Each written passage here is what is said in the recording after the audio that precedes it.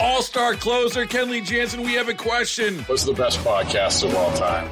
Baseball isn't boring, baby. I'm Rob Bradford, and every single day I'm sitting down with the biggest names to show you this great game is the greatest game. It's my podcast. It's my passion. It's a cause I started more than 2 years ago and is now the most prolific national daily baseball pod there is. Another fact, so jump aboard the BIB Express. Follow and listen to Baseball Isn't Boring, presented by Wasabi Hot Cloud Storage on the free Odyssey app or wherever you get your podcasts. This is Fred Bottomer with a look at the week in religion. Pope Francis is wrapping up a 6-day trip to Africa, visiting the Congo and southern Sudan. Pope Francis has called on the world to let Africa determine its own destiny. Upon arriving in Kinshasa, the capital of the Democratic Republic of Congo, the pontiff said the world must acknowledge the catastrophic things that were done over the centuries to the detriment of the local peoples. As a colony of Belgium just over a century ago, forced labor claimed an estimated 8 to 10 million Congolese lives. It's been called a forgotten Holocaust. CBS News correspondent Chris Livesay is traveling with the Pope. On the Pope's first full day in Africa, Francis called out those who call themselves Christians but commit violence. The Vatican says more than 1 million people turned out to see the Pope speak outside the airport in Kinshasa.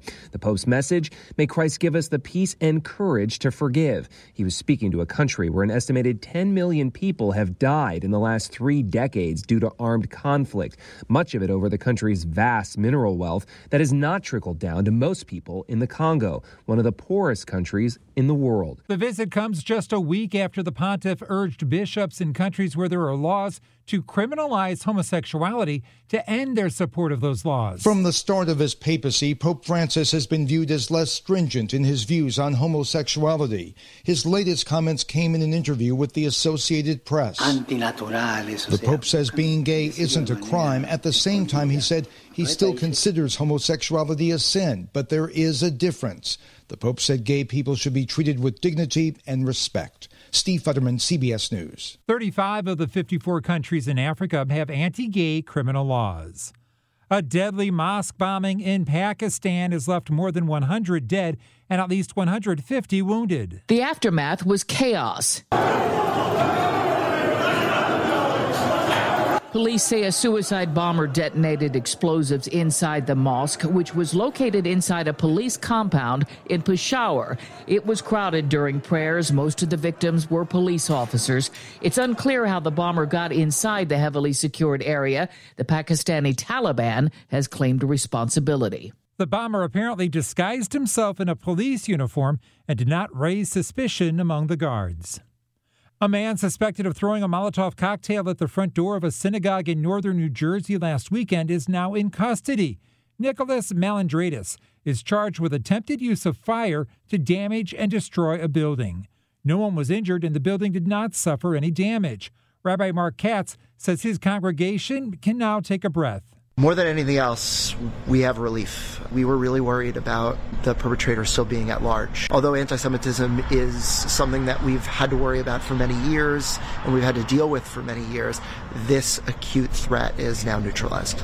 President Biden at the Capitol Thursday morning for the National Prayer Breakfast recalled a time when Mr. Biden said those elected to serve the country could hold very different political views but still treat each other with respect and work together for the good of the nation. My prayer for this prayer breakfast is to start to see each other again, look at each other again, travel with each other again, argue like hell with each other again, but then still go to lunch together. Mr. Biden also said that's what he and Speaker of the House Kevin McCarthy intend to do, describing as a good meeting their conversation Wednesday afternoon at the White House. And that's a look at the week in religion. I'm Fred Bottomer. All-star closer Kenley Jansen, we have a question. What's the best podcast of all time?